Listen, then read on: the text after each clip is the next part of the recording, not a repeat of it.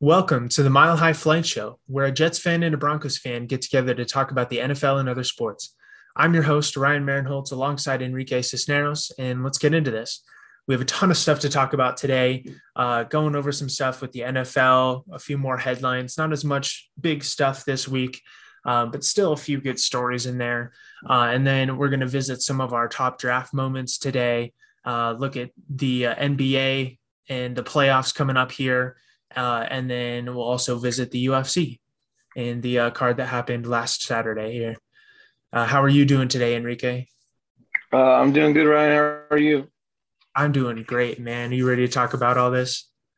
I'm super excited, super ready to talk about it all. Especially we're getting right towards that time in the NFL season where the draft's about to kick off and all the draft rumors are flying around. And so the few like normal NFL stories are kind of nice, especially right away. Stephon Gilmore going to the Colts is it's pretty legit. I love that move Yes, so much. absolutely. It's a great move for sure. 2 years, $23 million deal with the Colts, and the Colts adding Matt Ryan, adding Yannick Ngakwe. Uh, I'm forgetting they added a few other players of relative name, but they are a real contender in a very stacked AFC. As we've talked about in some of the previous episodes here, and it's like the AFC just keeps getting richer and richer, and it's going to be a hard division. Well, especially because I feel like Stephon Gilmore, I thought Stephon Gilmore was going to sign with a contending team a lot earlier in free agency, but he waited a little bit and signed with the Colts, and I think it's a knockout deal. I think that's kind of what the Colts needed, especially after trading away Rocky Sin. Yes, They need another corner to come in and fill that spot, and what better than Stephon Gilmore? And I know when he went to Carolina, he kind of, I don't know, I would say like played a little bit lesser than what he's known for, but I think the Colts defense can take enough pressure off of him to, get back to his former, what was he, Defensive Player of the Year in 2019? Is that correct? I Get believe back to so. his Yeah. former glory. Yeah. So I think he should get back to his former glory, especially with Darius Leonard, middle linebacker, man in the middle. Got Matt Ryan on the other side. Yeah, I think it's gonna be the culture just so stacked. And every time you start thinking about the culture, like, my goodness, this is a real contending team. Absolutely. Yeah. And they already had a super strong roster minus the quarterback, from last season. It didn't work out with Carson Wentz, but that core has been there. Even you think about when Andrew Luck retired, they were primed they had just come off, I think, a divisional round berth. I don't think they got to the conference finals or the conference championship in 2018. But then going into the 2019 season, you thought they had a serious chance to contend, and then you get into the preseason and Andrew Luck retires, and they've just been looking for that Random. quarterback. Yeah, yeah, and all power to him. I'm glad he's doing well. I'm glad he's not getting injured anymore. But the Colts were just stuck sitting there, and they're like, we have a kind of how the Broncos have been, kind of just sitting there with a contending level roster without the quarterback to get them there. So they've got that in Matt Ryan. Like you said, and brought up the Yannick Ngakwe trade, included Rocky Sin. So they took out a young, talented cornerback they had, and now they've replaced him with a more proven, at this moment, better talent in Stephon Gilmore. And yeah, just an all around great move. And then moving on here, another veteran as well, AJ Green returns to the Cardinals on a 1 year deal. Struggled last year with the Cardinals after being or signing with them coming off the Bengals. And, you hope that he can bounce back. I guess sort of like Julio Jones, just one of those veterans that has been known to be better and went to a different team for the first time in their careers and just didn't have the year that they hoped they would. So we'll have to see what happens with him. I think Julio's was kind of more based off of injuries, though, wasn't it? And That's AJ's true. was Just maybe based off of, underperformed. Yeah, maybe. I mean, I'm not going to deny that maybe injuries at this point in his career, as they mount up, Yeah. it's obviously just take something away from you. But yeah, I would definitely say that maybe AJ just kind of underperformed a little bit. He had some moments. I mean, I definitely saw some.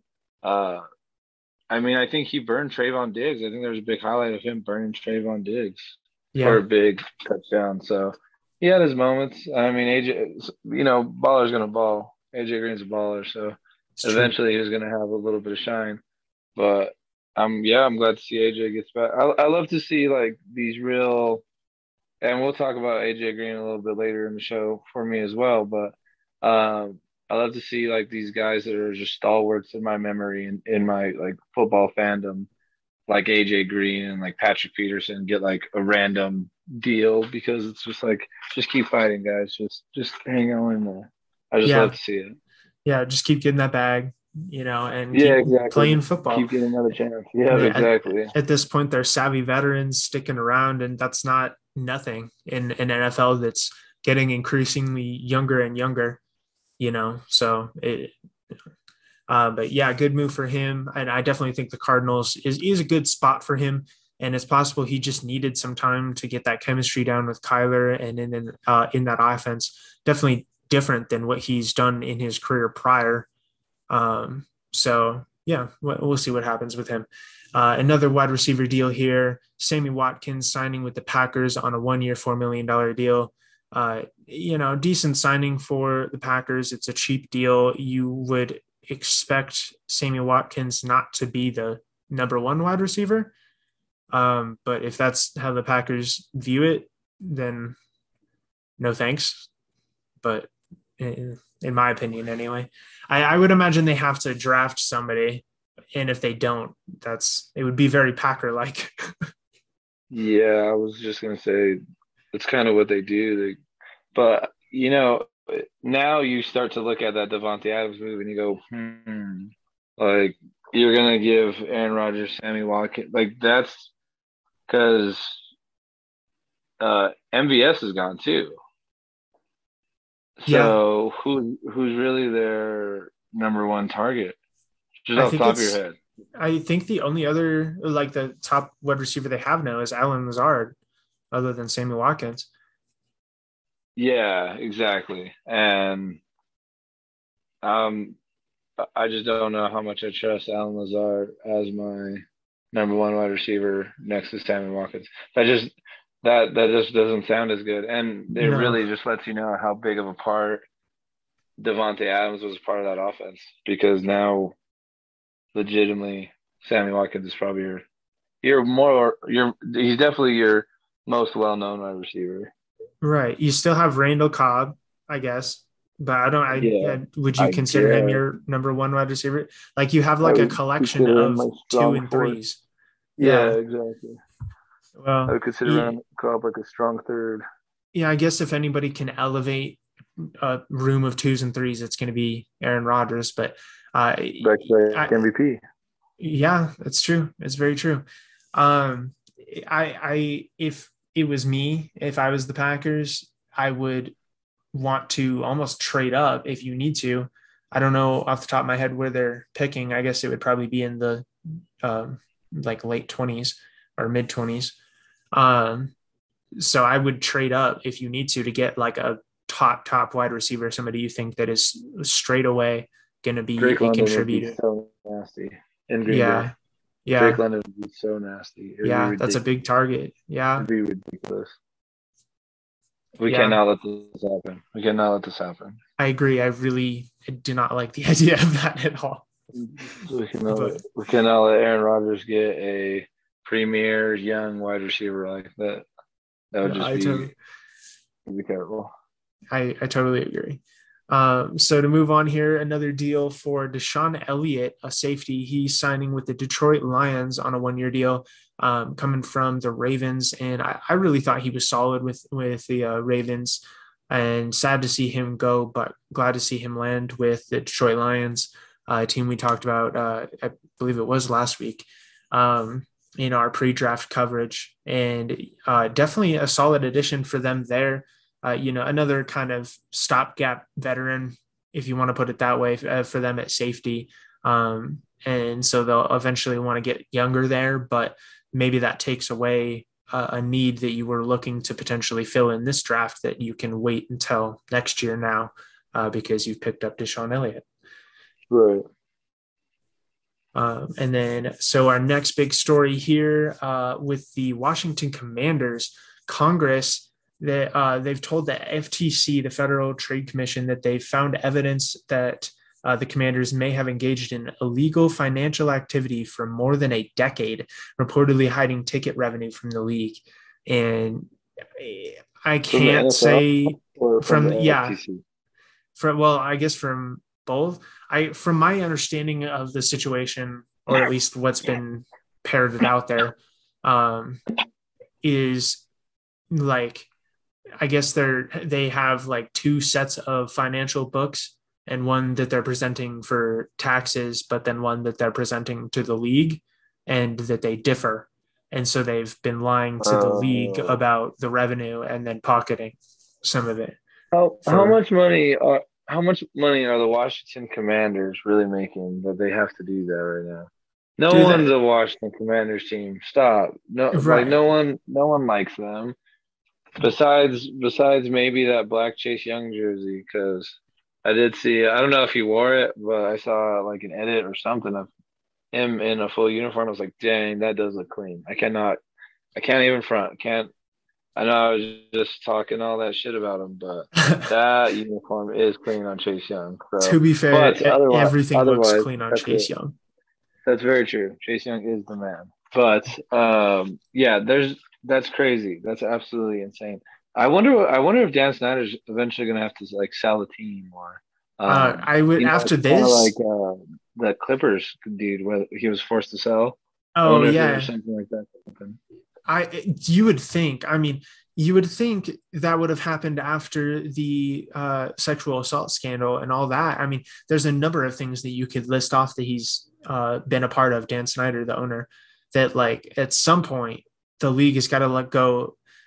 Like, this is affecting the league's image, not just the Commanders or the football team or whatever. You know what I mean? It's like at some point you got to pull the plug. And I feel like literally lying about money and stealing from the league, that's got to be it. I don't, if they're not going to oust Dan Snyder after this, I don't know what is going to get him ousted. Yeah. I mean, did a lot come out did they get like truly in trouble for the sexual assault stuff? Because I'm wondering if altogether it's one of those, like, maybe with this, and then if some of that sexual assault stuff comes back and holds concrete, that maybe altogether that is enough for, like, I would imagine when you're trying to kick a billionaire out of a club with other billionaires, you have to have some pretty damning evidence, because billionaire reasons, you know? Right. Yeah. I mean, you would think Congress and the FTC getting involved would be enough for that. But as far as the sexual assault stuff, my understanding, I haven't read about it in a little bit now, but my understanding the last time that I did was that I don't think any actual charges were pressed, anything like that, but they did have an internal investigation within the league, but the league appointed like Dan Snyder to do an internal investigation on his own franchise. You know what I mean? So how much you're really going to get out of Dan Snyder investigating himself, I don't know about that. But that was the last place that I saw that it got taken. And then obviously his investigation, they came out and they were like, oh, they didn't find that much. And like 3 people got fired. Right. Yeah. Yes, that's just how this goes now, or how it's always gone. But, you know, hopefully this is enough to take them down, because he's somebody that should have been gone from the league for a good while now. And then, so our next story here and our final NFL headline here, Kyler Murray not expected to play this upcoming season unless he receives an extension. I mean, interesting timing. Obviously, I get all the young quarterbacks wanting their money, How many But more years Kyler, does he have on his rookie deal? How many more years? he was drafted in 2019, so and we're He doesn't going give into a the fuck. 2022 season. So what, a year or two? He This is doesn't give a a fuck. That's crazy. Yeah, I mean, I understand like asking for your money when all these other Two quarterbacks are years getting out. paid. Two Yeah, years out. it's early, but in this new age, like that's a thing that happens. But particularly for him, it's confusing to me because he just got into the playoffs and then had like one of his worst games of his entire career and embarrassed himself. And then he Yeah. turns around and is like, yeah, but I want like Patrick Mahomes money, or not Patrick Mahomes money, but like I want like, big quarterback money. And it's like, well, you just got to the playoffs and embarrassed yourself. Do you want to prove yourself a little bit more than that first? Or like, Yeah, I would like that definitely makes sense. If I'm being honest with you, I think Kyler Murray is straight up like he's definitely gone a different way than I thought he was going to. And like I'm not talking about his play. I think his play has been pretty much give or take right where I expected him to be.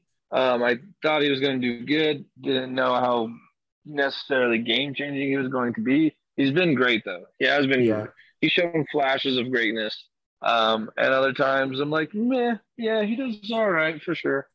But altogether, as far as his personality goes, completely the opposite way that I thought it was going to be. Like, and I don't know where, and I don't mean to necessarily bash him because I don't know him personally, and I haven't seen all too much media coverage of him. But the few headlines that have come out this offseason have just been absolutely ridiculous. They've just been off the wall type stuff, like where well, at first it was the Cardinals saying that he was selfish or something, and then his agent came out and said that they needed to apologize. Like, yeah, that was a big old headline for a second. Then apparently he was supposed to get traded or something. That came out for a quick minute, and yeah, now he's not going to play until he gets an extension. That's crazy it's from a guy that's going into his third year, right? Like he's going into his third year. yeah, I believe so. 19, 20, 21, 20. Yeah, so it'd be his a third year. And yeah, I totally agree with you. He even put out there was like that letter, like full on letter that he put out on social media saying he feels he deserves to be paid this money and he's this kind of teammate and blah blah blah blah blah. And it's like, okay, if you say so, Kyler. I mean, usually if you're, a shining example of a teammate, you don't have to release a letter telling people that, you know what I mean? And explaining your position. And it's like, it's kind of just a given. So just the fact that he feels the need to explain himself, like it, yeah, I don't know. I don't dislike Kyler. And like you said, he's shown a lot of talent. I don't disagree that he will probably end up turning into a like top 10, top 15 quarterback for sure. I mean, he may even already be scraping the top 15. I would have to like list it out, but um, I would you say he's know, top 15, right? there's a lot of talented quarterbacks in the league right now, but I think he would have to be approaching that. And he did, I think, does he have two straight Pro Bowl appearances now? Or is it just one? I I think no, I think he's got two. I think he made his rookie year and then made his second. I think they might be alternates, but Yeah. Yeah, I think so too. Yeah, he's a good player. And, like I said, or like you said, rather, I'm kind of surprised that he's like there. You heard the concerns coming into the draft about character or how much he loves football or blah, blah, blah, blah.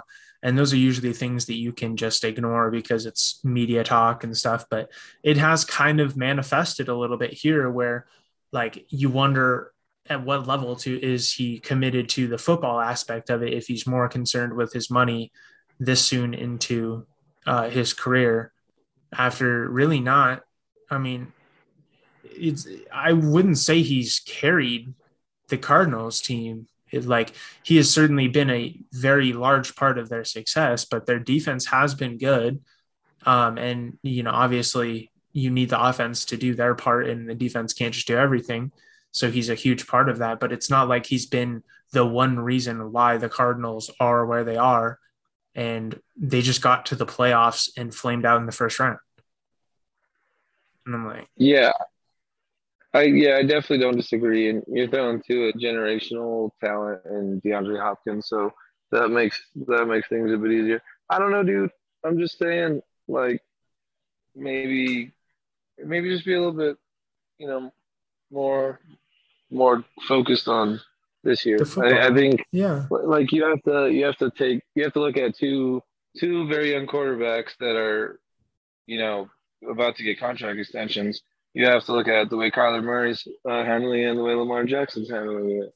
And we talked about Lamar Jackson a lot last week when we did the pre-draft analysis for the Ravens. But Lamar Jackson is not even literally talking contract negotiations until after next season. And Kyler Murray's doing it 2 years early. So, Yeah. it just kind of goes to show there's just two different types of people. That's all. I don't want to accuse Kyler Murray of anything or not accuse Kyler Murray of anything, but there's just definitely two types of people. So Yeah. Yeah, for sure. I guess we'll see what happens. Yeah. Well, and I'm sure, whether it's from the Cardinals or another team, if he ends up getting traded, he'll get his money. No way And they'll trade him, though. No way they'll trade him. yeah, I mean, we've He, seen a he, lot he of would have to quarterbacks be. get traded just because they want to, you He know. would have to be. Yeah, I mean, I guess that's true. Deshaun Watson literally did just do that, so I guess that's It, true. But I guess like without him straight demanding a trade like that, no way they traded him. yeah, well, with Kyler, you never know. That could be a reality at some point here. But I mean, at least at the moment, he's a Cardinal. I don't foresee that changing anytime soon, but it could, depending on the way that this goes down. If you're the Cardinals, even if he's doing this, just give him the money. And kind of like we talked about with Lamar, I'm always with pretty much every quarterback. If you feel like he's your long term guy and you feel confident in that fact, at least, I say pay them as early as possible and structure the contract. As you've seen with some of these contracts, where the first couple of years of the contract will be like it'll be backloaded, so the first couple of years don't have as much money on the books, and it saves some cap space. So you still have a window to compete in and some money to get free agents and stuff like that. And so the earlier you get that contract done, though, you have a lower market price for that quarterback. And the longer you want to wait, the higher the price is going to be. So from the Cardinals' perspective, I feel like Kyler's probably shown enough that you could probably commit to him at this point. And if it's going to become a whole thing, just do it, in my opinion. And just get it over with and, move on. But with that, I suppose we can go ahead and move on to each of our top 5 favorite draft moments, just overall in the NFL. The draft has been very entertaining at times, also boring for more of the time, but always an interesting event to watch. So much talking leading up to it, and then half the time, all of the things that we say don't even end up mattering anyways because the players go on to do completely different things. Take like Justin Herbert, who pretty much everybody except for Enrique Thank thought you. was Thank gonna you. was gonna bust. Thank you. Uh, but yeah, and then he comes out and just balls, and his first game goes toe to toe with Patrick Mahomes. So draft is always interesting, and it's become kind of taken on its own life as kind of like almost a reality TV show event. Um, so I suppose we can go back and forth here. And if you want to start off with your first moment, Enrique. Yeah. So my favorite, my number one draft moment is probably the 2009 NFL draft, and mine are going to be kind of like whole drafts all together, and I'll kind of get into like little specific reasons why. But I mean, the 2009 draft was huge for me, mostly because it was the first draft that I really like started looking at backlogs of players and watching their their college tape, and I really tried to like, figure out who's going to be good and who wasn't going to be good.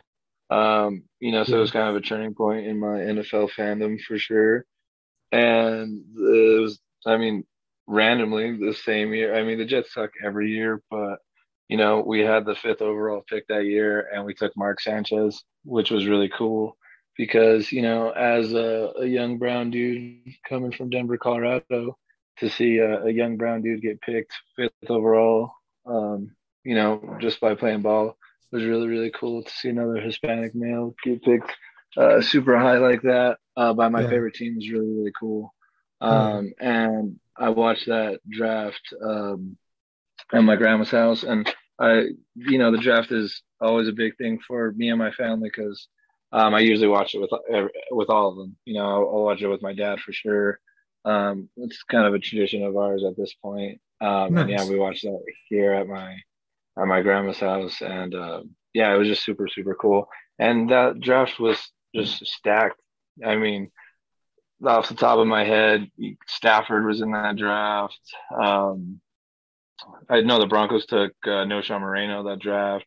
Brian Yes. Cushing, Percy Harvin, Clay Matthews. It was just a super cool draft altogether. I remember, the Broncos taking No. Moreno. I was actually legitimately excited because the Broncos had took a skill position player, and No. was super good coming out of Georgia. So I was really Yeah. excited. He's jumping over people, Love No Sean. and yeah, love No. especially. Oh, and then he got Darrell Williams' mom's permission to wear his number, which was super cool too.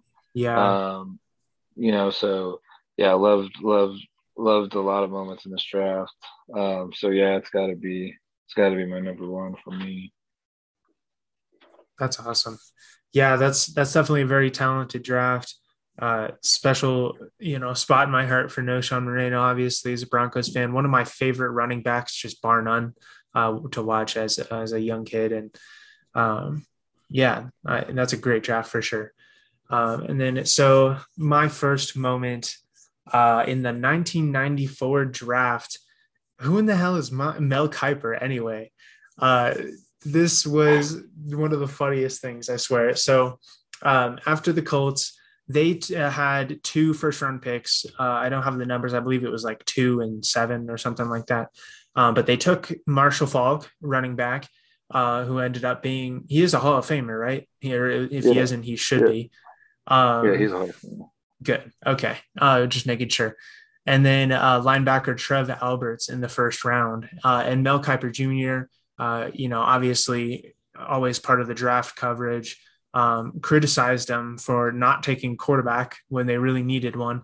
And then in a later interview, the Colts GM Bill Tobin he went on this super long rant, just totally crapping on Mel Kiper and discrediting him for, the fact that he really has never like been within football at any time, like as a player, as a coach, in front office or anything. But yet he's criticizing, and like, it kind of worked out in Bill Tobin's favor because he literally did take a Hall of Famer. But that, I would urge, if you have not heard of this, to go look up that little rant. It's like 30 seconds long and it's funny as hell. Absolutely. Yeah, it definitely works out when you draft a Hall of Famer Marshall Faulk. When did the Colts did they just trade Marshall Faulk, or did he go like did he leave like free agency wise? Do you know what's top of your head? I'm pretty sure he got traded directly to the Rams. That's crazy. Yeah, I can't remember. that was my thought process too. I thought that he had got traded as well. So that's Yeah. what I was like. Well, I mean, yes, you did draft him, but he kind of became a Hall of Famer with the Rams more More so. so. Like I don't Yeah. I don't even think of Marshall Faulk as a Colt, which is really sad. Yeah. No, I mean, me either. But interesting. So I'm actually reading about right now, though, is they did trade Marshall Faulk, the Colts did, to the Rams. But one of the picks that they got, they picked Edgerrin James with, which is also a Hall of Famer and one of Dang. their franchise players too. So I guess it was kind of a win-win, Yeah, that's crazy. That's a nice little flip right there. I right? guess if you're gonna do it, might as well do it that way. Yeah, I mean, I guess so. I wouldn't have traded Marshall Falk in the first place, but it worked out for the Rams. He's a legend there. You wish, or no, wait, did he get, he was with the Rams when they got their chip, right? In 2000? Yeah, yeah, Okay. yeah, I was about to say, yeah. you wish he got a championship. And then I was like, oh, wait, no, he did. So, that's, I mean, one of the defining moments of the NFL wouldn't have happened if the Colts didn't decide to just trade a Hall of Fame running back. But at least Bill Tobin can say that he was right for crapping on Mel Kiper Jr. For saying he Did Bill shouldn't have Tobin taken all Marshall Falk. did Bill Tobin also draft Edgerrin James? I believe he got fired before that draft. Oh, well then never mind. Because I was gonna Yeah. say that that's like two in a row, dog. That's pretty good. Right. Yeah. Yeah. I mean, I don't think he had an awful track record as a GM, but I mean, it's certainly propped up by Marshall Falk for sure. Right. And then what about your second moment, Enrique? I would say my second favorite draft moment is probably gonna be the 2020 or 2012 NFL draft. And that being because the previous year, obviously you have teams that aren't very good.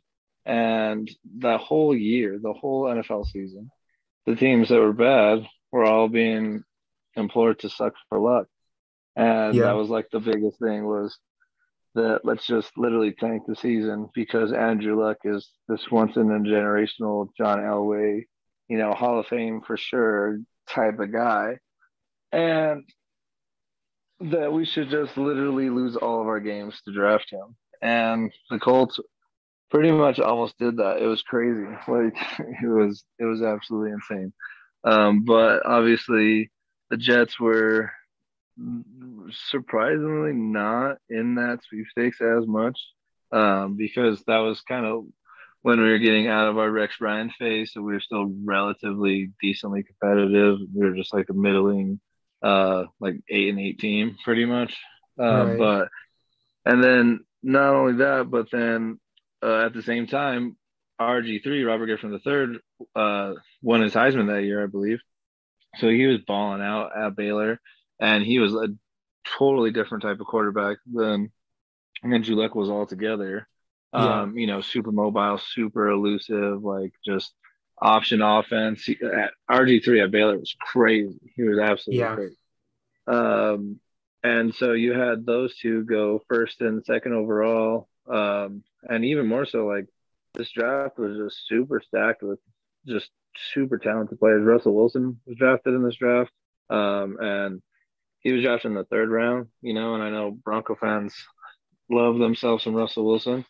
And I actually remember when Russ got drafted by the Seahawks because at the time I was super into Madden, and yeah, they were saying that Russell Wilson on the Seahawks is going to be pretty nice to use in Madden because he's a small mobile quarterback, and sure enough, he came out and won the starting job that preseason, and I mean the rest is history, right?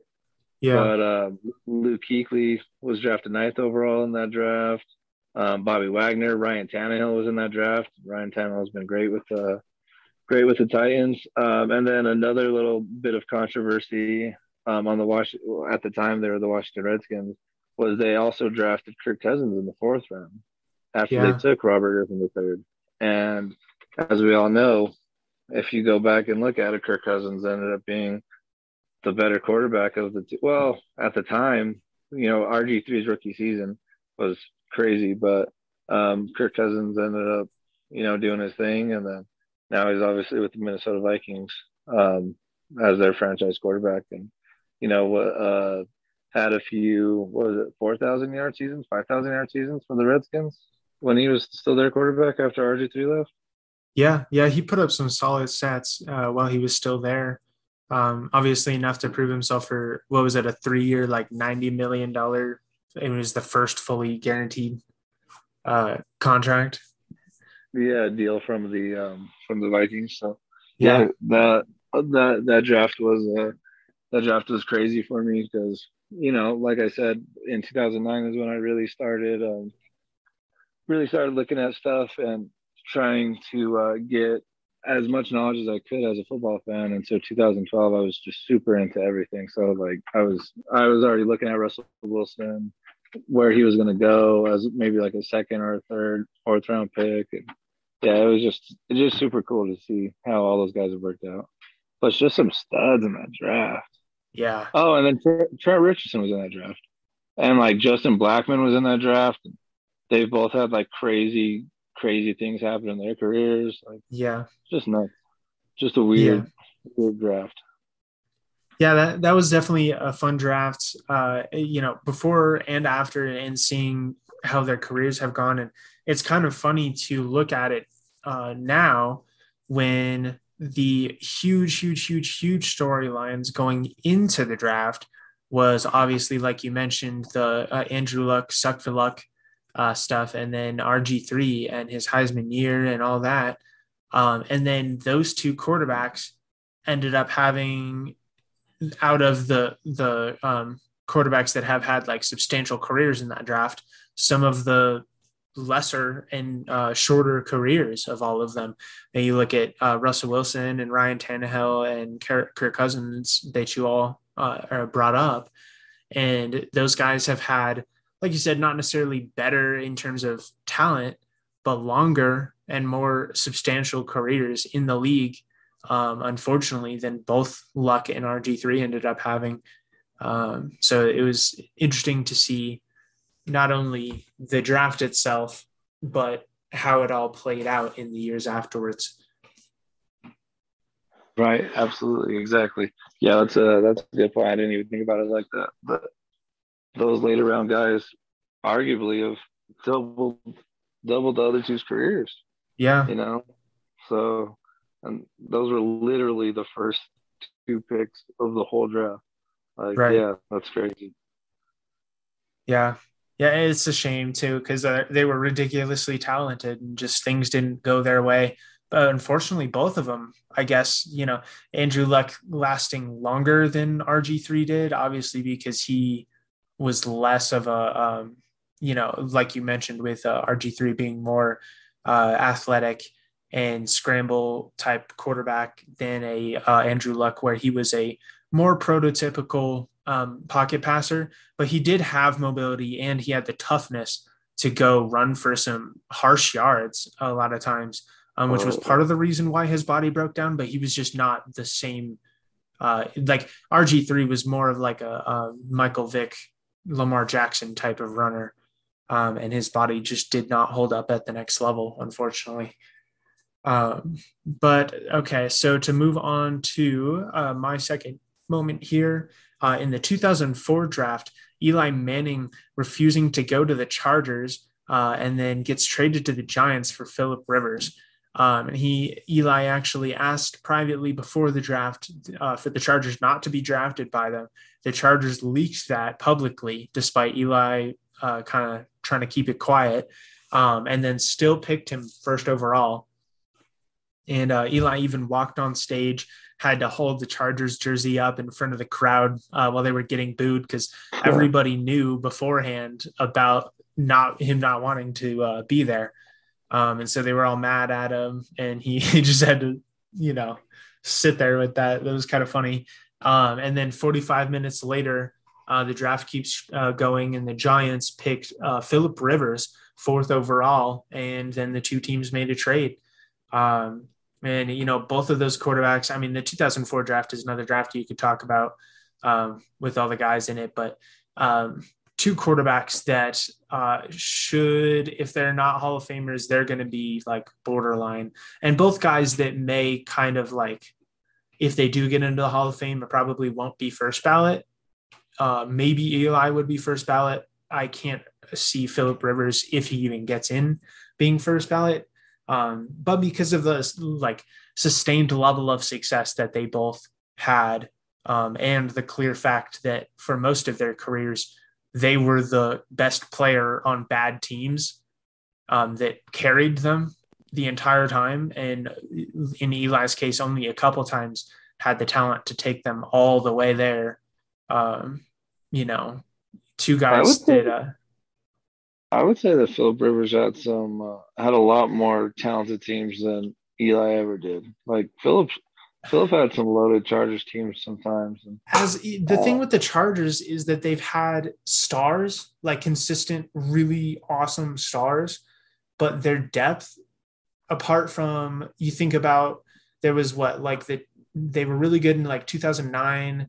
I think it was like 2012 and like 2018. Like there's a few years that have been kind of sparsed in throughout where they had enough depth. But I feel like part of their problem has always been they'll have stars, like you think about in the last few years. They've had the Derwin Jameses and the Keenan Allens and things like that. But when they're out and when they're injured, their depth is never enough to keep them going. Um, right, and so I agree with you where I would say that Philip Rivers had more like big star talented players.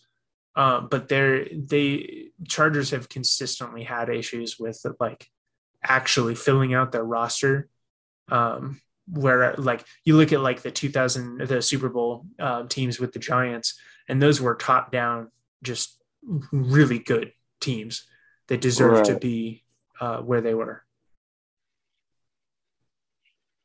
Uh, but yeah, no, I two really good quarterbacks, and I thought that was a really funny moment. Eli, it's kind of a um, I don't know how much I love the idea of like telling an NFL team you don't want to play for them, which like there are some teams that are kind of trash fires, but you should be grateful to just be in the NFL in the first place. But it resulted in a pretty funny moment. So, I, how about you? I How? Oh, go ahead, Enrique. no, I was just gonna say, I think it's crazy that Eli's been the only one that's done that. I haven't heard of anyone else that's ever did that. And if I'm being honest, although I agree with you that you should be grateful for getting the opportunity to play, um, I think that if I'm being honest with you, I'd love to see a little bit more drama at the NFL draft. I'd love to see a guy True. just be like, "No," because I mean that's No. people's nature too, you know, like. No, I'm good. I'm not going there. Like, you're gonna have to figure something out. I'm not gonna play for you. Yeah. I just think that's cool. I mean, John Elway did the same thing, back in Yeah. the day. So, Yeah. I was gonna say. um, and you have to. I mean, you can't. Those two are for sure Hall of Famers. John Elway already being in the Hall of Fame. And yeah, Eli went and got two bowls with the Giants. So, like, maybe that is the way. Maybe it just takes a certain type of Hall of Fame quarterback to refuse to play for the team that originally drafted you. And that's crazy, Yeah. but I think Yeah. it's I mean, pretty if cool. if you're that talented, I guess you have that leverage to say that or like make those kinds of decisions, but not many. I thought the only recent quarterback that I can think of that probably would have had leverage like that, like realistically, was Kyler because he got drafted so highly in the MLB draft, and there was actually a little bit of kind of media drama about that leading up to that 2019 draft where like they thought maybe if he doesn't want to go to the Cardinals or to whoever, he could threaten to go play for, because he got drafted by the Oakland Athletics. I believe it was like eighth or ninth overall, which is just crazy when you think about the fact that he got drafted top 10 in two different leagues. Like, Right. It's nuts. it's absurd. Tom Um, Brady don't give a fuck. but yeah, there's very few types of players that can pull off that kind of move for sure. So how about your third moment here, Enrique? So my third draft moment or draft memory for me is probably going to be the 2006 NFL draft, and that was just a super fun draft for me because it was just star-studded. Like I loved Reggie Bush coming out of college, and I was just like super young, super excited to see a lot of these big name guys coming out, and Reggie Bush was so exciting with that USC offense, and him and Vince Young just had that, crazy Rose Bowl game, and it was just so so star-studded for me. It was just like a star-studded affair. Mario Williams was in that draft. You know, Jay Cutler was in that draft, and the more side note on Jay Cutler, part of the reason why this draft is held in such high regard for me is because when the Broncos drafted Jay Cutler, they held a like a fan event at the stadium. They used to do it every year, where it was like the Broncos fan day. You used to go down there, and the rookies would be there, and they would have like a small press conference or whatever. And I randomly ran into Jay Cutler as he was like either going to that thing or leaving that event. And I asked him for an autograph, and dude just said nah. And I was like, dang, Jay Cutler just doesn't give a fuck. And Him. ever since then, I was just like, fuck Jay Cutler, and I just hated Jay Cutler with a passion. So yeah, the fact that the Broncos took him and he was their quarterback for such a long time, the minute he got traded to the Bears, I was like, that's amazing. Um, but then he took Brandon Marshall with him too, and I was like, oh, that's not amazing because I love Brandon Right. Marshall. So it was yeah, it was a double whammy for sure. But yeah, that was the beginning of my hatred for Jay Cutler because he refused to give me an autograph as a little kid. That's so funny. It's kind of sad, but it's funny as hell at the same time. Shit's terrible. Yeah, he's a certain type of personality for sure. And Um, and even more so, like that draft is legit as fuck because um like arguably it's the greatest Jets draft, like the greatest Jets first round ever. Because we took two legitimate, at least like Jets Ring of Famers, and they should be in the Hall of Fame in my opinion. But yeah, we took Nick Mangold and Shaw Ferguson yeah, in that first round, and those were all time franchise players for us. Like solidified the ballers. offensive line for years, like just years. And now Nick Mangold is, like the Jets ambassador. Like when you think of a New York Jet, you think of Nick Mangold almost. And yeah, Brick was he was our left tackle for just such a long time, just holding it down. So yeah, I wouldn't even be a Jets fan partially without those guys. So yeah, that draft was legit. That's awesome. Yeah, those are two absolute ballers. I loved Nick Mangold. He was like, I don't know why, because as a kid I didn't really pay attention to the technical part of like offensive linemen, but like one of my favorite offensive linemen was always Nick Mangold.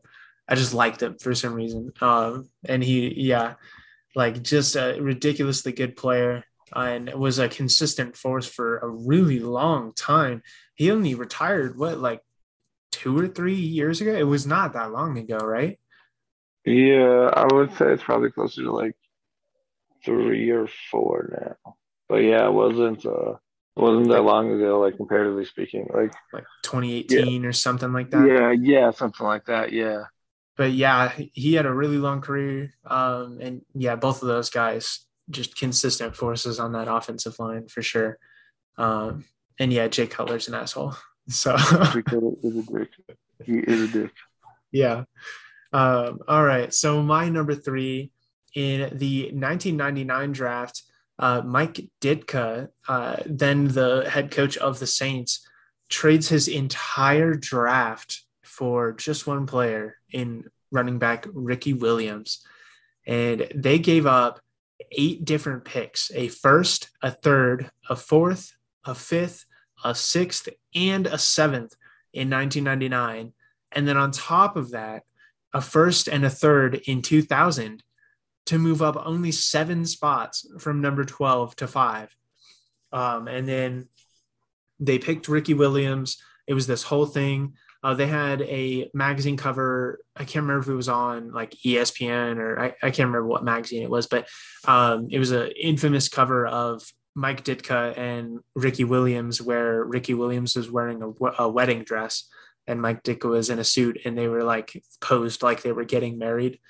Because essentially at that point you trade that much. Mike Ditka was pinning his job on Ricky Williams' success. So if Ricky Williams wasn't just ridiculously good, Mike was probably going to get fired at that point.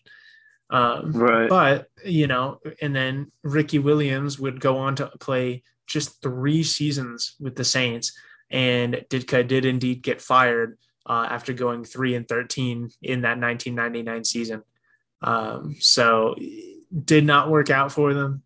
It kind of did because Ricky Williams, like, I kind of think of him more as a Dolphin than a Saint, but he was a really solid running back when he was on the field in his career. And just a super funny moment, and like just a boneheaded decision, especially when you look at it from the lens of like today's NFL, where running backs are not valued to where like it's viewed or put down upon or viewed down upon to pick a running back in the first round straight up, like just spending a first round pick on a running back, let alone 2 first round picks plus your entire draft of 1 year for just one. Like, it's just ridiculous. Yeah, I mean it's definitely one of my favorite like NFL moments period because like one Ricky Williams is just he was crazy good in college, and so I do understand the thought process of it. But yeah, Right. you're right. Like, if I'm being honest with you, so obviously I was born in '95. This happened in '99. So by the time I knew of Ricky Williams, he was already on the Dolphins, and my grandpa's a huge Dolphins fan. So I've only known Ricky Williams as a Dolphin. And when I Right. found out he would like I found out this happened, Ricky Williams was like he was like pretty decent. I wouldn't say he was like a top 5 running back, but he was like I don't know, maybe like a top 15 running back at the time. So he was Yeah. like pretty good. You know, he was pretty decent. He was maybe like 15. Like he was pretty decent. Yeah. He ended up But with over 10,000 yards in his career. So it's nothing to sneeze at, but he was never like a star in the league. yeah, like because like LT was playing around that time too, and you had Yeah. guys like that, like Larry Johnson was playing around that time too, and like, both Yeah. those guys were so good. So yeah, when I found out about this, I was like, "What? Dick is crazy. Dick don't give a fuck.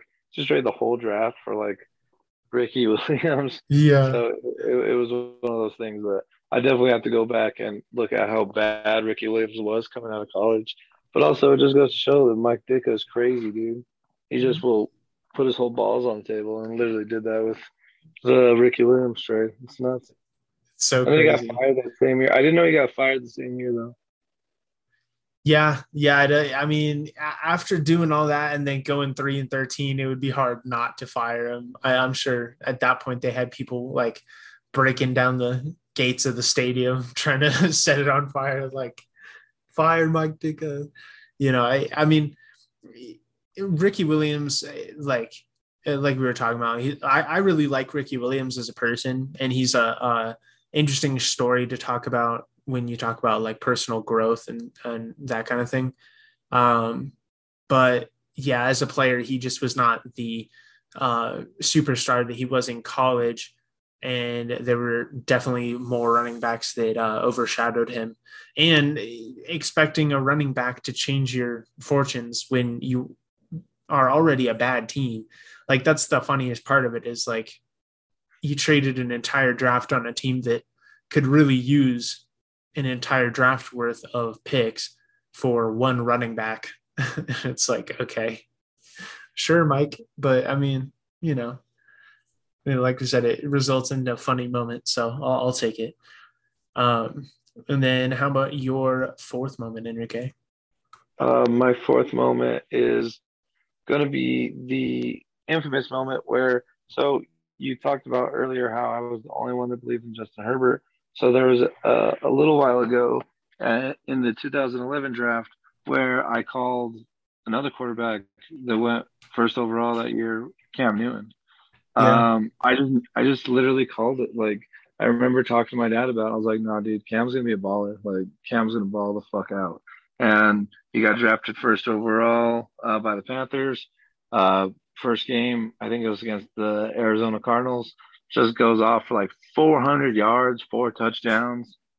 Second game does the same thing. Like, yeah, Cam Newton came out of the gates just crazy, and eventually led the Panthers to a Super Bowl where they lost to the second overall pick in that draft, Von Miller and the Denver Yes, Broncos. sir. So like it's one of those things that those two leading off the first two picks is crazy. Then you have Marcel Darius, who was super solid DT for the Buffalo Bills.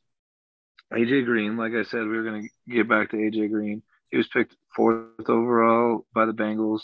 Patrick Peterson, Julio Jones, Alden Smith, Jake Locker, Tyron Smith, who's still holding down the Cowboys' left side.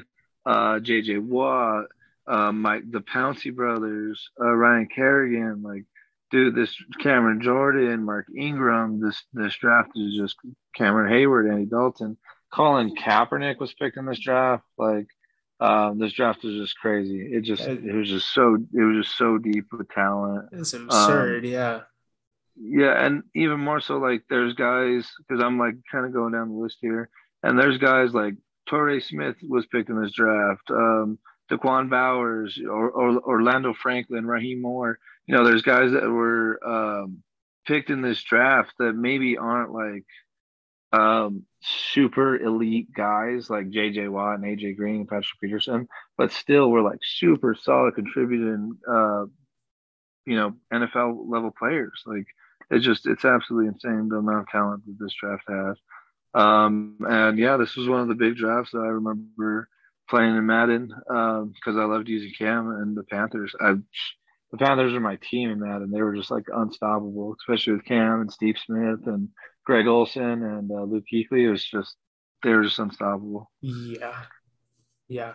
That's a absurd team. I wish Steve Smith had made it onto that Super Bowl team. Honestly, that probably would have put them over because by 2015, Cam was pretty much carrying that offense. But um, yeah, like Cam was super fun to watch. Uh, hasn't had it for a few years now, but like the combination of physicality and speed and arm talent was something that the league had not really ever seen. He was kind of like if you combined like Ben Roethlisberger and Michael Vick, to be honest. Yeah, exactly. And he set a bunch of rushing records before Lamar Jackson came in, broke them. But yeah, he had a crazy career. Obviously, you talk about Vaughn being his father in the Super Bowl, and that yeah, I'm sorry, got to throw a He couple said shots at Cam in there. he said being his father in the Super Bowl. being his father in Super Bowl. Yeah. No, but that 2011 draft is just ridiculous. Honestly, like you could probably go and line that up with any other draft in history that has a chance to be one of, if not the most talented drafts that we've ever seen. You have a solid list of future Hall of Famers just sitting there. It's just ridiculous. And yeah. So I suppose, let's see, my fourth moment here. Speaking of Lamar Jackson, Ravens trading back into the first round at pick 32 of the 2018 NFL draft to steal QB Lamar Jackson out of Louisville. And Lamar, during that pre-draft process, received a lot of criticism. There were a lot of people that doubted him and doubted whether he could be like a pro level quarterback. He always had the running talent, but obviously they talk about the arm talent. They talk about the longevity or whether he could figure out the pocket passing part of it and things like that. And so, you always hear people talk about, I mean, you hear the same things pretty much with Malik Willis this year. A lot of those mobile quarterbacks hear all the same stuff. But based on Lamar Jackson's tape, I never understood why he fell because he was just clearly a different breed of talent and athlete, in my opinion, than a lot of those that you talk about. And yet he fell all the way to pick 32. Four different quarterbacks picked before him. And all four of those quarterbacks combined tie Lamar's 2 Pro Bowl selections. And on top of that, Lamar has also won an MVP in 2019, as well as a first team All Pro selection, which none of those four picked before him did as well, or have to this point, I should say. So you love to see him get rewarded and him ball out after getting picked. And something that I've talked to you about off the air before is like with Lamar Jackson, I truly feel like his career may have not gone in the same trajectory had he not landed on a team like the Ravens that was willing to build a playbook around his strengths and build an offense around his strengths and really commit to what they had in him.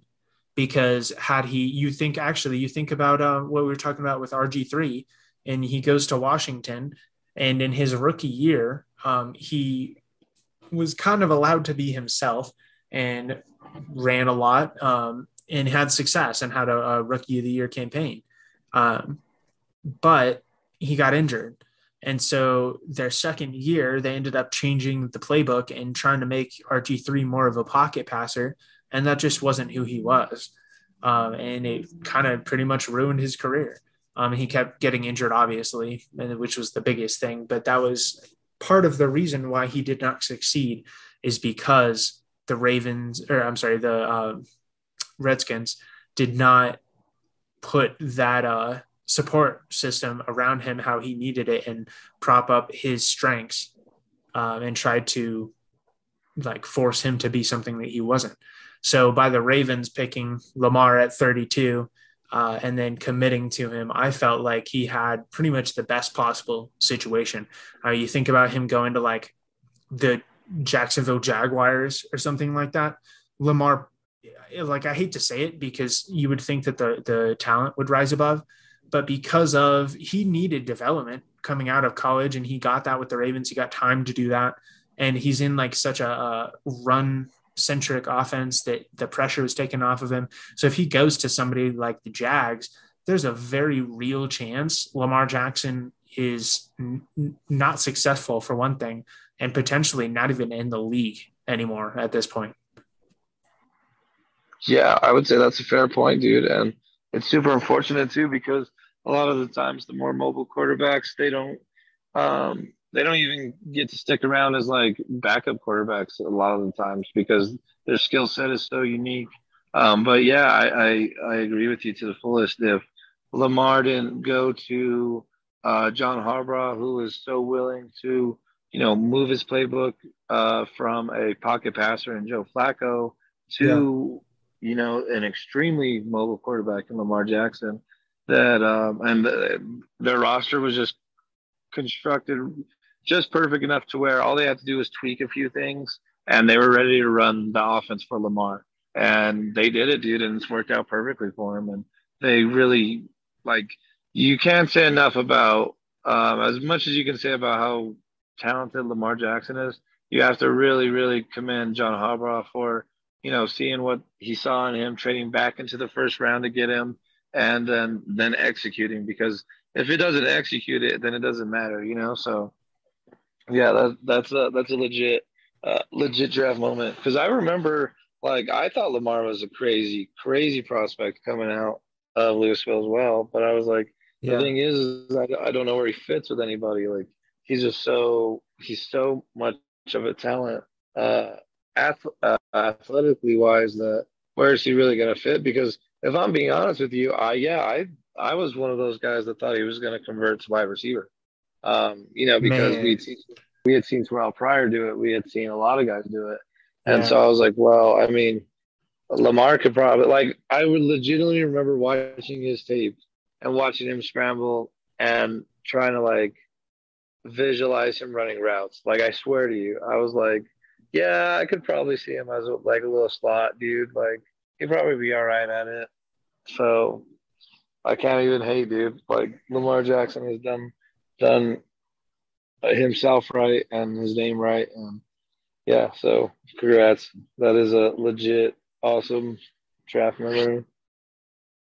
Hell yeah. Yeah. And I mean, had Lamar switched over to wide receiver, he'd probably be an MVP there too. Like he's just Damn. like he is a dynamic talent and one of those players that like I would say between like Tyreek Hill and Lamar Jackson and a few other players, there were a few that really kicked off this trend in the league of looking for players that can do like yard after catch type things and are just Yeah. really elusive and breaking tackles and like and focusing on just getting those players the ball by any means. You know what I mean? Whether it's on screens or handoffs or sweeps or whatever. Um, just those super dynamic athletes have become much more valuable in the league in general.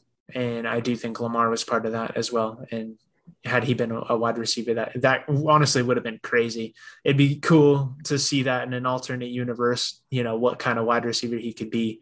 But I'm pretty glad he's still a quarterback myself, and I bet he probably is too with this bag that he's going to get coming up. Giant bag. It's giant, just such a giant bag. It's gonna be dumb. Absolutely. Such a big bag. Right. And then, so how about your fifth and final moment, Enrique? My fifth and final moment is pretty simple, Ryan. It's last year's draft, the 2021 draft. And that's because for the first time, the Jets have had the second overall pick. And we as other Jets fans know, we fucked up getting the first overall pick in last year's draft and getting the chance to draft Trevor Lawrence. Um, which, by the way, fuck Trevor Lawrence and the Jacksonville Jaguars. Fair. But not not because I have anything against Trevor Lawrence, specifically because we messed up the chance to draft him. But this is my favorite, or this is my fifth and favorite because, dude, I love Zach Wilson. I love Zach Wilson Yeah. so much, and the fact that we didn't get a chance to draft Trevor Lawrence, who I think is going to have a amazing career. I wish him all the best. I do not wish the Jaguars any success. I think Zach is if Trevor is the best in that draft class, then Zach's the second best for sure. I love his attitude. I think he is the perfect fit in the New York media, the New York market. Yeah. Just only concerned about playing ball. I also watched this draft with just all my loved ones, like I always do, and we had a good old time watching it. I just so this was a real special draft for me. Like just seeing the Jets take their another franchise quarterback because at this point, like I've seen them take franchise quarterback. Like I saw the Geno Smith thing, I saw the Mark Sanchez thing. Like I've seen it over and over again, and to finally see the Jets take someone that I believe has probably the best opportunity to actually be a franchise quarterback because now our team's being ran properly. Yeah. That gives me tons of hope as a Jets fan because not only can the kid make all the throws so physically he can play the game of football, but mentally he wants to play the game of football. As a person, he wants to do things correctly. So you just don't have to worry about some of the things that you might have to worry about with other quarterbacks, whether it's their play on the field, what they're doing off the field.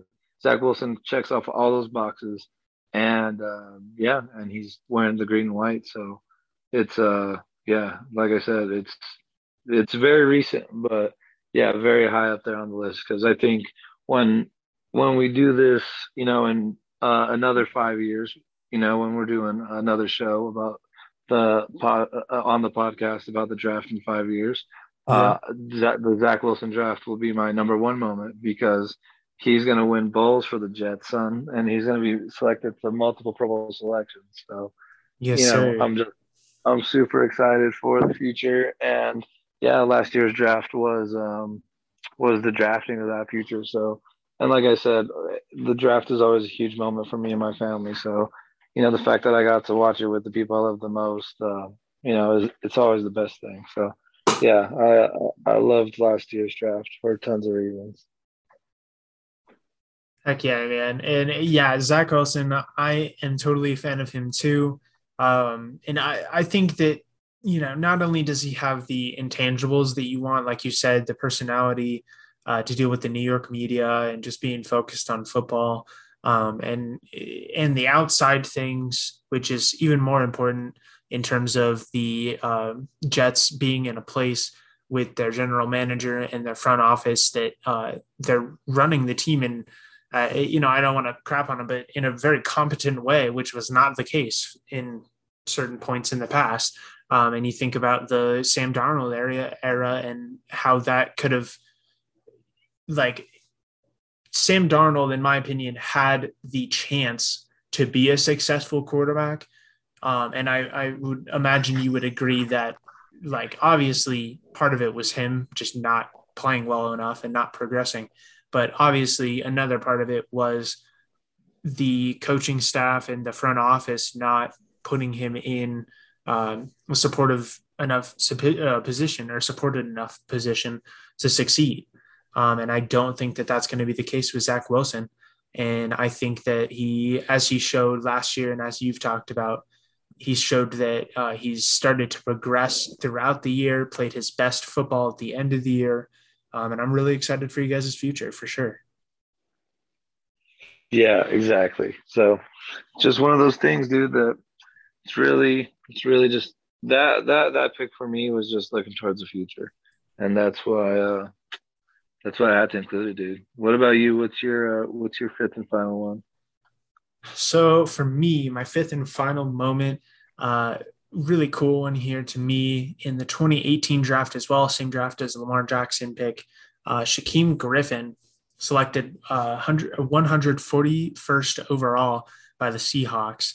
And his brother Shaquille Griffin at the time was on the roster, now with the Jacksonville Jaguars. And so those two brothers got to play together. And Shaquem is a really cool story. He had to have his left hand amputated when he was 4 years old due to amniotic band syndrome. And just, him and his brother, they've always wanted to be in the NFL from the sounds of it, and it was always their dream. And obviously, Shaquille, Pro Bowl player, really good player, and Shaquem was solid in college and was right there with his brother. I almost want to say, too, I remember reading about that Shaquille he specifically wanted to go to a school that would offer his brother as well. And so they both ended up going to UCF and having a good career there. And I believe they were actually part of the national championship year that UCF had. And then they ended up getting to play together with the Seahawks for a good couple of years. And unfortunately, Shaquem Griffin isn't on a roster at the moment and has kind of struggled to find a role. But the fact that he got to the NFL and made his NFL dreams come true and was able to actually have any, you know, career in the NFL is, number one, astounding and just a super cool story to hear about. Oh yeah, for sure. I definitely agree. I remember this moment in the draft as well, and yeah, I thought it was awesome. I remember watching a little ESPN pre-draft coverage about him, and you know all the obstacles that he had to face to get into the NFL and to get the opportunity to play alongside your brother. As someone that works alongside his own brother, I think it's a super super special opportunity just to get in there and see how your brother goes to work. And yeah, I can't even imagine, especially as a parent, to see both your sons play on the same NFL team, especially with the obstacles that one of them had to overcome. Yeah, I definitely agree with you. Sometimes that's what the draft, like, uh, we forget that although it's like cool football stuff, like these are a lot of guys' dreams and hopes that are finally coming true. And Yeah. it's the financial freedom to change their families' lives, and Yeah. hopefully they're able to do that and to make good on all these things. And even more so, like it gets a lot deeper when you add the family aspect to it. So yeah, I think that's an awesome moment for sure, and I'm glad it's one that you brought up because yeah, I totally forgot about it because I was too busy hyping up Zach Wilson. He's worth hyping up though, but yeah, no, I totally agree, and it's I'm glad you brought that up as well as it's a totally different side of the game and the draft is life changing money for not only them but their families a lot of time, and finally the dream that they've been working for since they were small children, and that day finally where it's being achieved. So yeah, really cool story to hear about, and that's one that is always going to stick in my mind. And then one last one that I wanted to sneak in here that's kind of a nothing burger, but I love it anyways. In the 2020 draft, so this was the pandemic draft. And rather than having it happen at one location with all the different, team representatives and how they normally do it, they had everybody do it from home or from their whatever war room in a facility or whatever. And in Bill Belichick, he decided to do it at his home. He had a nice little camera set up at like his dinner table, and he had like a laptop and stuff. And there was a couple times where the Patriots were going to make a pick or whatever, and they cut to his camera, and he has a little dog Nike who I believe was like it looks like a husky mix or something along those lines, and it was sitting in his seat in front of his computers. Like he's doing the work. So now I guess we know the secret behind the Patriots magic and why they are just so consistently good is they got the dog Nike pulling all the strings. Yeah, I like that's like the one Patriot moment that I actually like legitimately do enjoy because that dog is pretty cute, dude. And it was like the Right. most like super like perfect like you couldn't just have planned it any better. So they just like panned over, the dog just sitting there, just Yeah. so hilarious. It's like the one thing about Bill Belichick that I'll admit is his dog is pretty cute, and it's Right. like randomly named Nike, like that's hilarious. I know. I was like, do they just like pay him to like, oh, if you name your dog Nike, we'll give you like $1 million. He's like, okay, Well, right, exactly. Like that's fine. that's fine. I don't care. Yeah. Okay. So yeah, that was our both of our top 5/6 draft moments as I sneak one in there. Um, Draft is super fun to talk about every single year.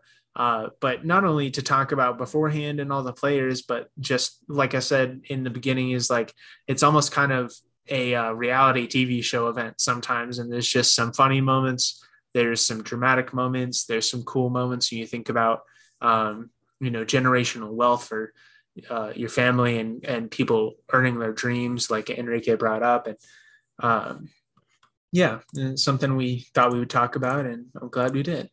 And then so to move on here, uh, the NBA is starting their playoffs actually today, the 16th. And so we figured we would go through and give a couple predictions. A couple games have already started here. The first game of the Mavericks and Jazz series actually already happened. The Jazz won 99-93, I believe it was, against the Mavs.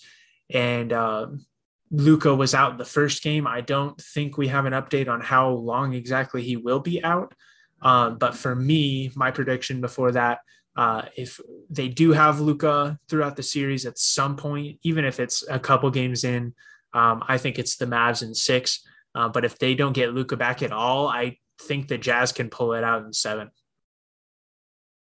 Yeah, I would probably say with Luca, I think regardless, it's going to be a 7 game series for sure.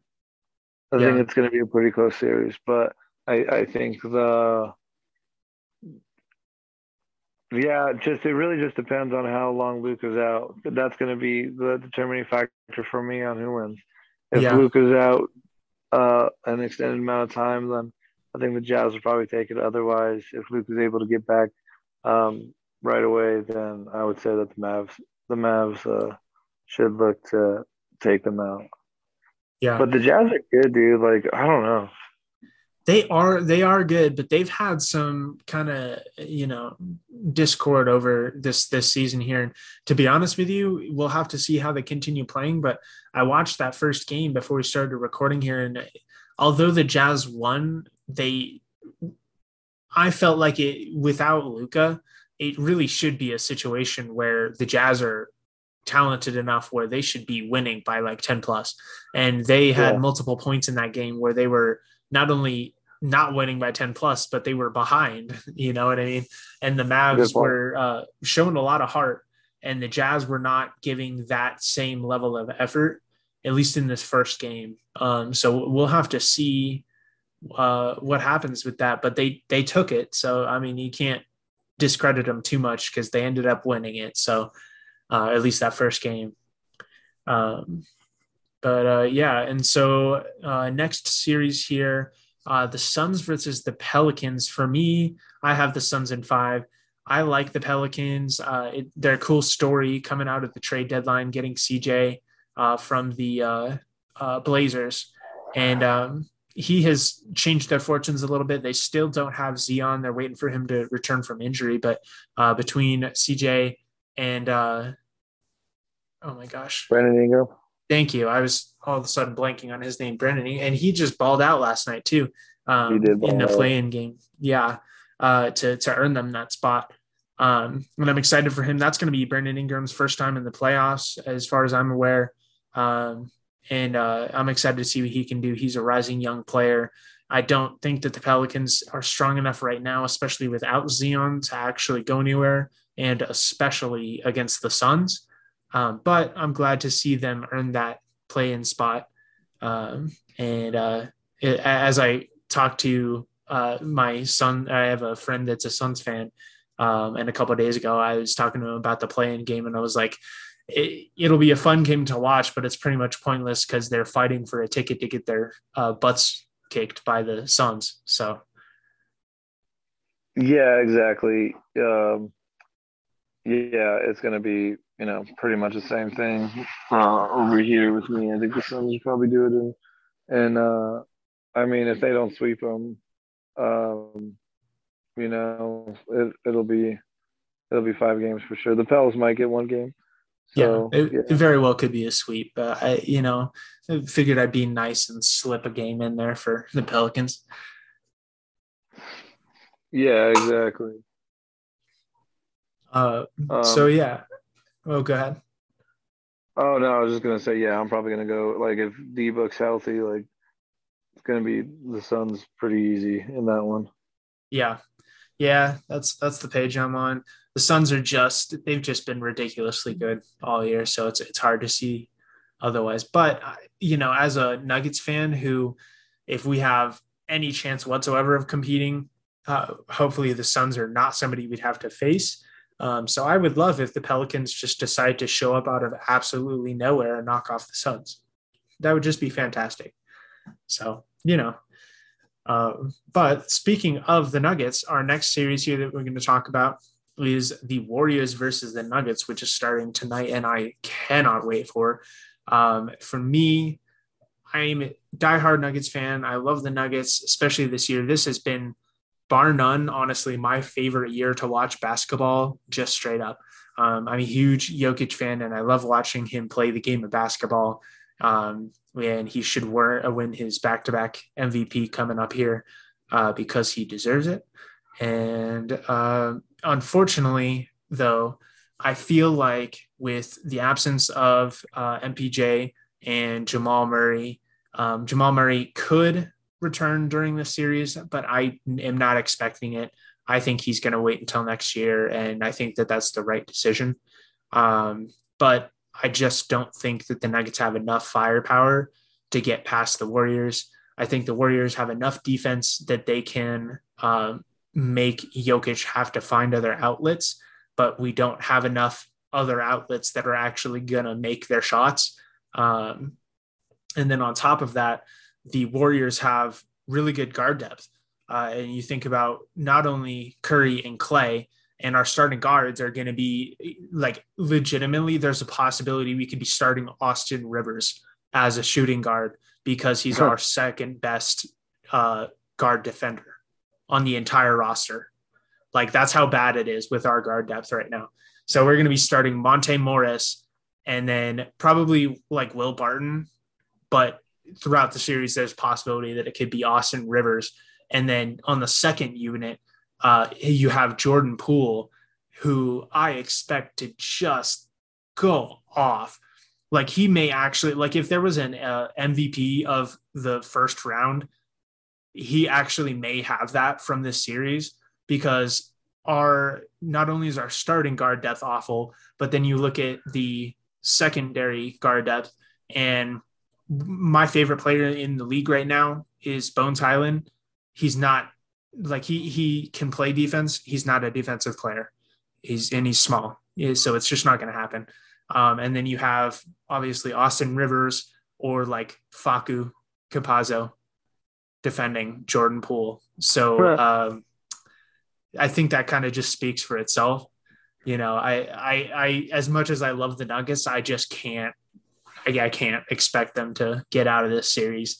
But I'll be happy if they manage it somehow. I did at least be nice to my Nuggets and gave them a 6-game series, but I think the Warriors will take it in that many. Yeah, I'm gonna have to say the Warriors in 5 or 6. Just really depending on how effective Nikola could be in regards to if he can ball out and have 2 huge games, I could see it being a 6-game series.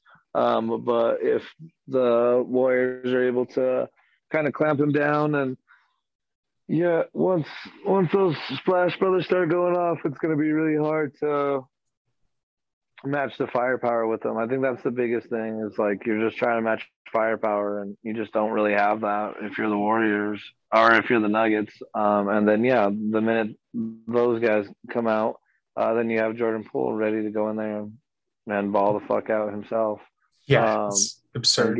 And Gary Payton the second, like it's Yeah, it's and just really rough. we can't even forget. Andrew Wiggins. Oh my Yeah, goodness. that's what I was going to bring up. Is like he's had a resurgence this year too, and you have I would expect Aaron Gordon. If we have seen Aaron Gordon on Curry in previous times during the season against the Warriors, so that could happen. But I would think that most likely we'll see Gordon more on Wiggins.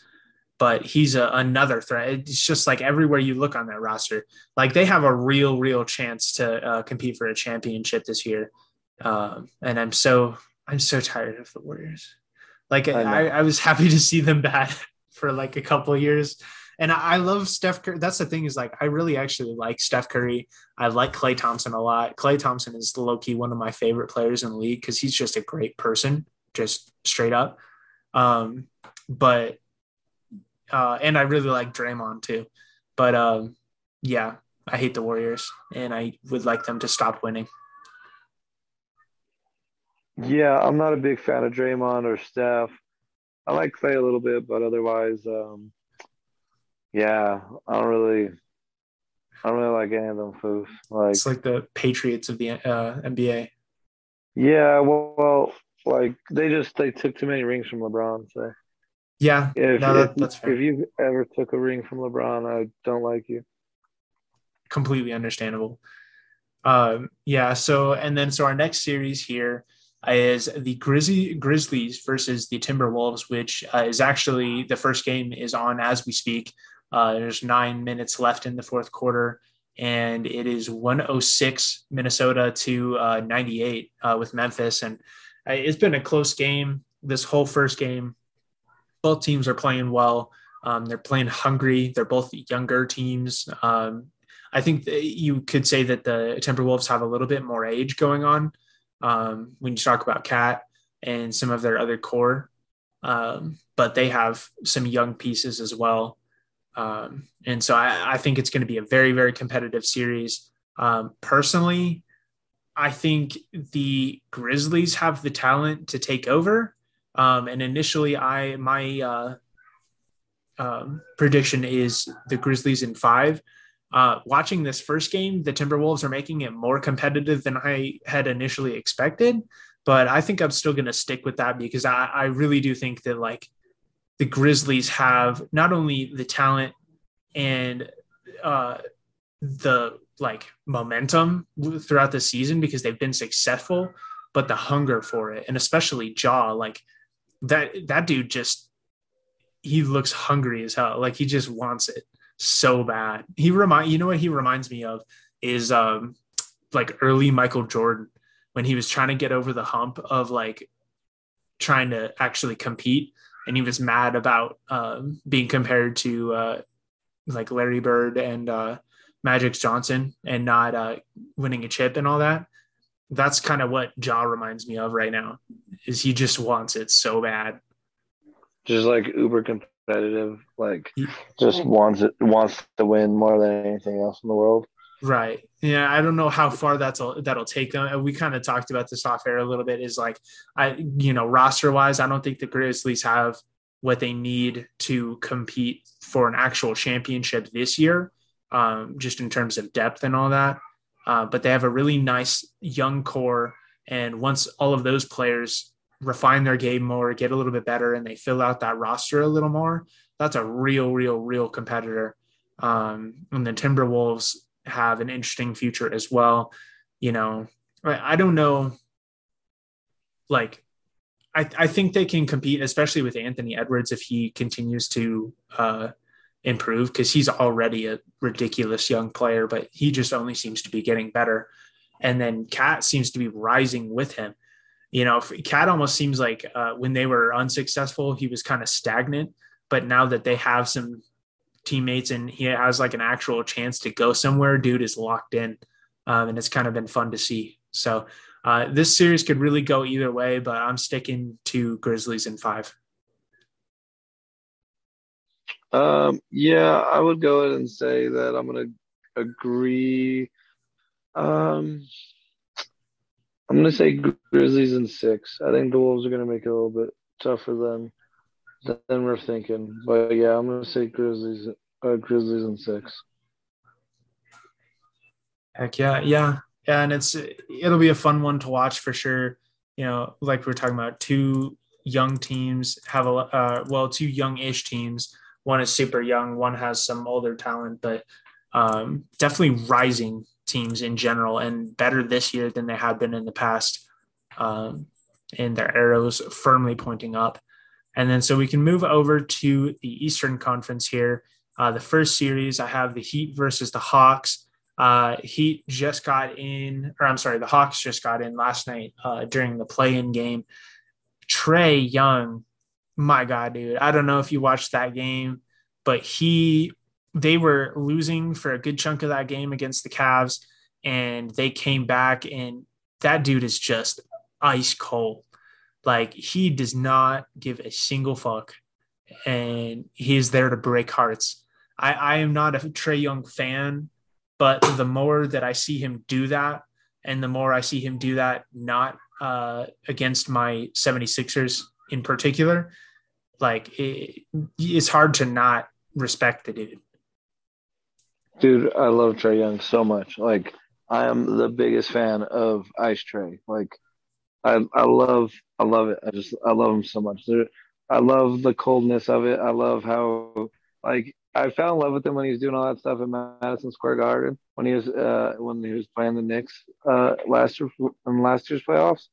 Just like the taking the bow, the shushing, all of that stuff is just goaded for me. Like, I just love an uber competitive player that knows he's good and like talks the talk, but then walks the walk. You know what I mean? So Yeah. yeah, I love it. I wish I could take the Hawks. I really do wish I could take the Hawks. I was going to say the same thing about the Wolves too. Like, I wish I could take these two teams because I love players on those teams so much. I just can't do it though. Like, I just Yeah. can't do it. I just cannot pick the Hawks in this series. Yeah, no, I totally agree. I have the Heat in 6, and the Heat is they're a buzzsaw. They're the first seed. They had some things they had to kind of work out throughout the year, and they've had their fights or whatever. But they've been consistently successful. Kyle Lowry was a great ad for them. And yeah, it's hard to see them falling to the Hawks. But I thought that the Cavs were going to win too. And so, with Ice Trey, I guess we never know. And we'll have to see what happens. Yeah, that's why I like that's why I like Heat and six. I'll even say Heat and seven, Yeah, um, because like there is like the Trey Young factor of like dude could dude could go off and get him two or three wins. Like I'm not opposed to that either. You could make it a bit harder for sure. for sure. Yeah. And then so our next series here, my 76ers versus the Raptors. Um, I'm kind of terrified about this one. Not even going to lie to you. Uh, I am going to take the Sixers in seven. I think we have the talent to get over the Raptors. However, I think it could go either way. And the Raptors actually own the season series against the 76ers at 3-1. So, Yikes. and granted, I would have to look up the specific games, but I believe two of those were played without James Harden before he got here. But still, it's the Raptors are a talented team. They're starting to find a little bit more of their groove with their refined core after losing a few of those players after their championship run, including Kyle Lowry, who we just talked about.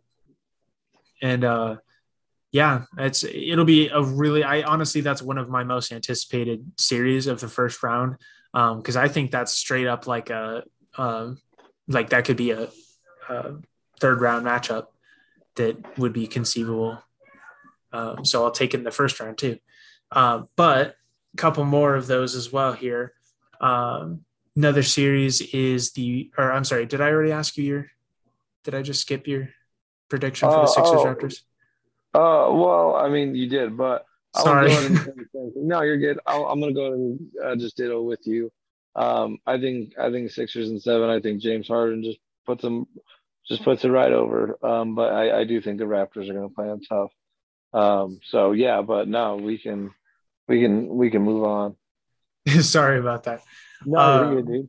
but yeah, so next series here is the Bucks versus the Bulls.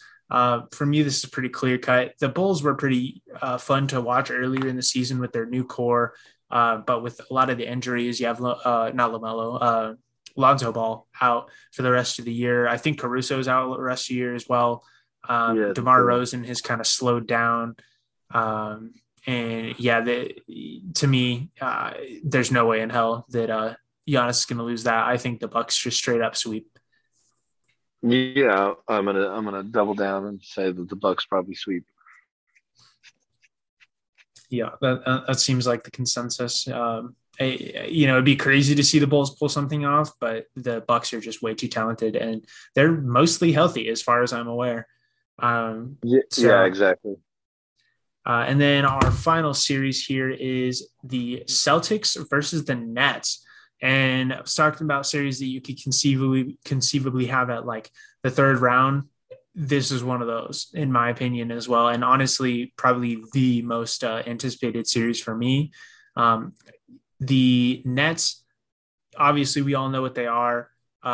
Possible that Ben Simmons is going to come back at some point during the playoffs. I don't know that it's going to be during this series. I think I read that he's just now starting um, like scrimmages against teammates.